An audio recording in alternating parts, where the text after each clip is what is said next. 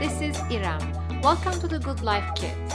This podcast provides practical wisdom for every day so that you can be more open to life in all circumstances. Today we'll explore why negative emotions matter and what function they serve in our lives. Once you listen to this podcast, you'll better understand why it's wrong to stigmatize negative emotions altogether as bad or undesirable. By the end of this podcast, you'll also have a better idea about how you can use negative emotions to your advantage. Given all the chaos and turmoil that they create in our lives, it's worth asking if emotions actually serve any benefit. Indeed, we do not feel emotions just for the sake of feeling them. Although reason and emotion have long been regarded as opposing forces, emotions can in fact be considered an older form of reason that is established by biological evolution and that operate automatically without conscious thinking.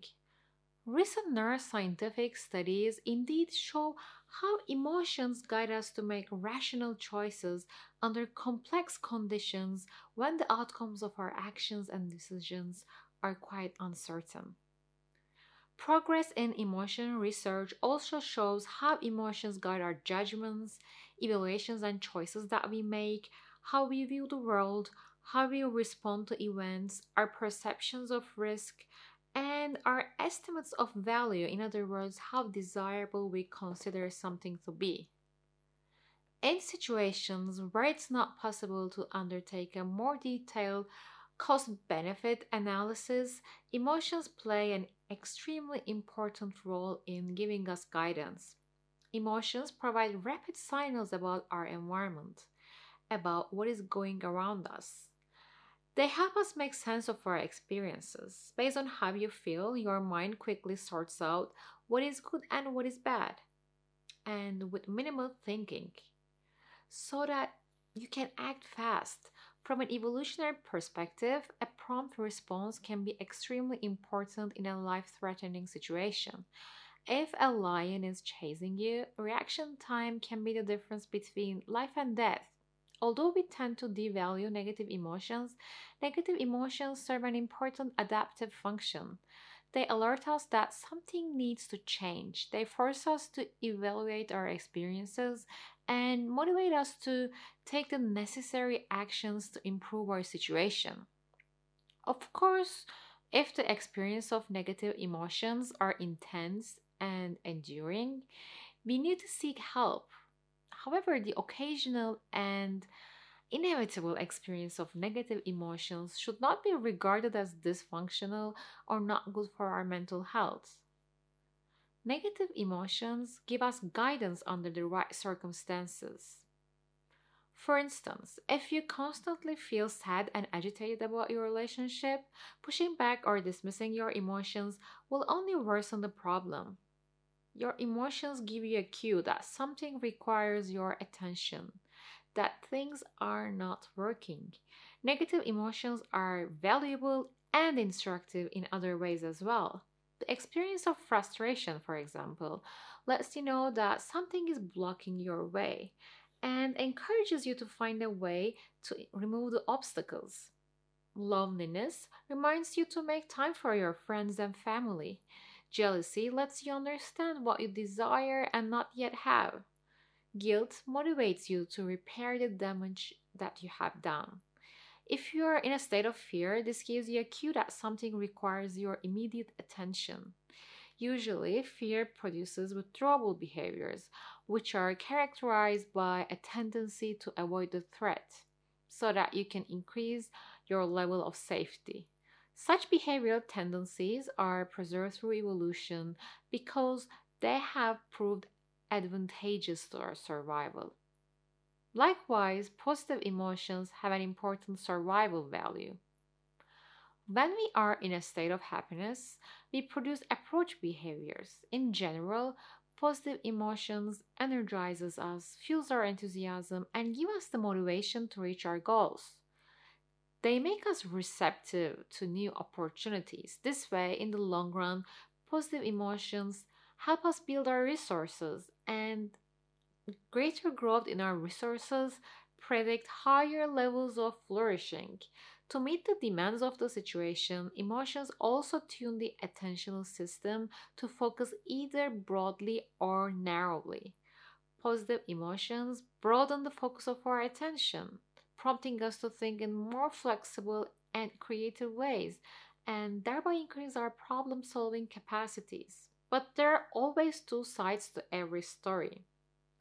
Increased flexibility has also been associated with increased distractibility. But in general, experiencing positive emotions and being in a positive mood indicates to us that our situation is safe and familiar.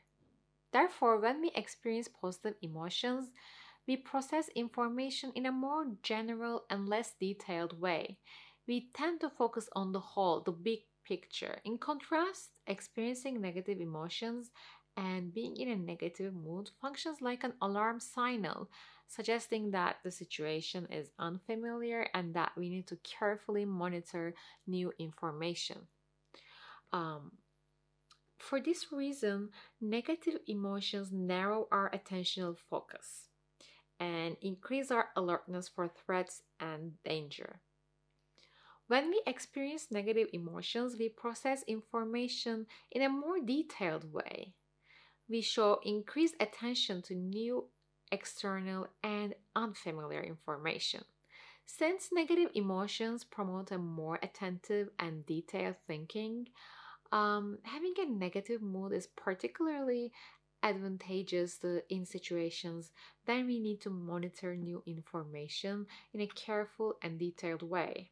Overall, positive and negative emotions prepare us to respond to different types of situations and challenges. This is important because we are all tend to judge negative emotions as bad or undesirable. But negative emotions have their place in our lives. We have seen that negative emotions help us dig deeper into our problems, make us carefully process information, and force us to find a solution as a means of improving the unpleasant emotional state.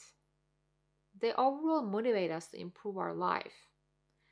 Given this, I think we can use negative emotions to our benefit in two prominent ways.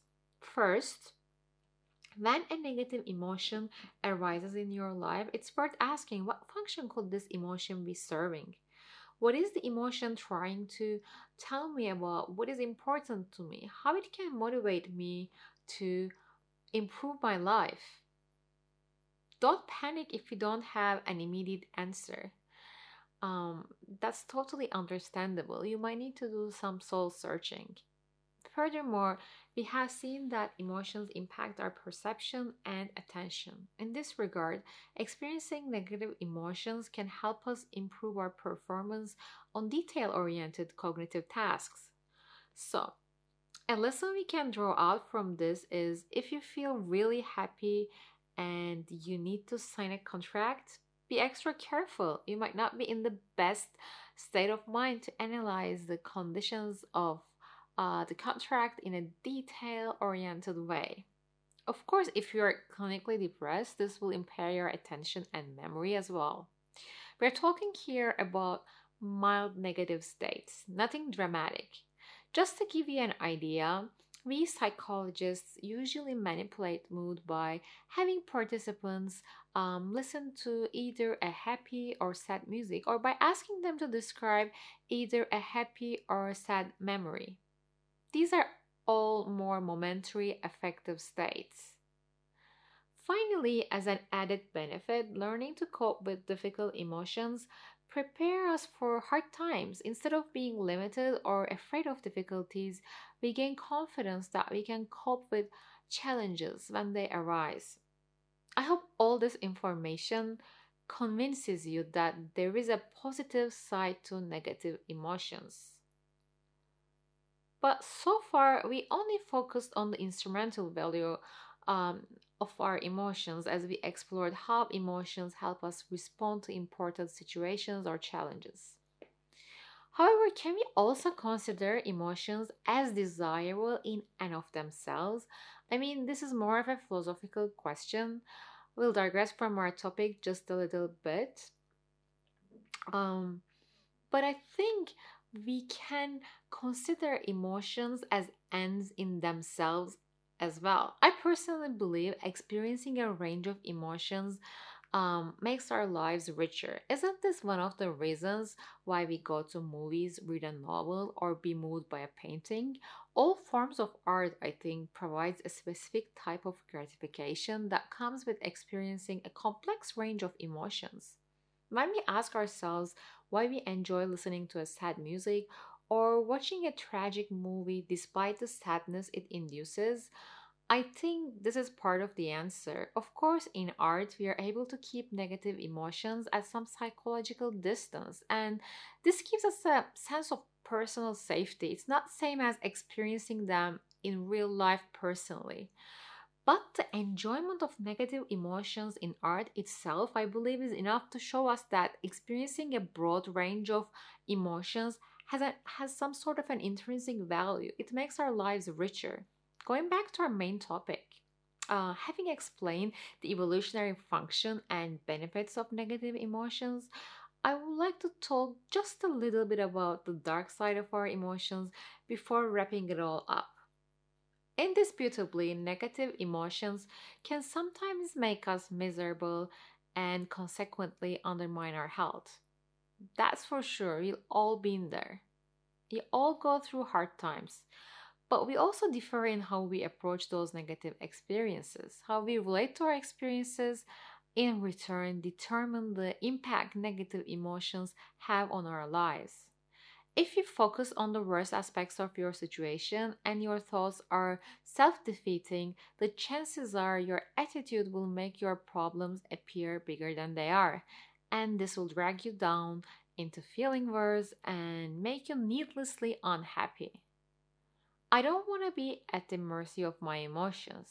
I want to use them, enjoy them, and dominate them. That's what Oscar Wilde once said. And I totally agree. We shouldn't necessarily fight or run away from our emotions. At the same time, we shouldn't feel powerless to control them. If the emotions we are feeling are not serving us well, we need to be in a position to take charge.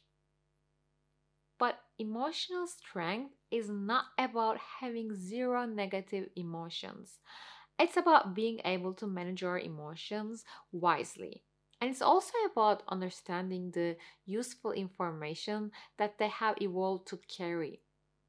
If you feel like negative emotions are consuming you and making you feel stuck instead of alerting you that something needs to change and empower you to make that change, then you have to watch out how you approach negative experiences. In the next couple of podcasts, I'll explain what you can do to manage negative emotions better if they're not serving you well. Thanks for listening and hope to see you next time.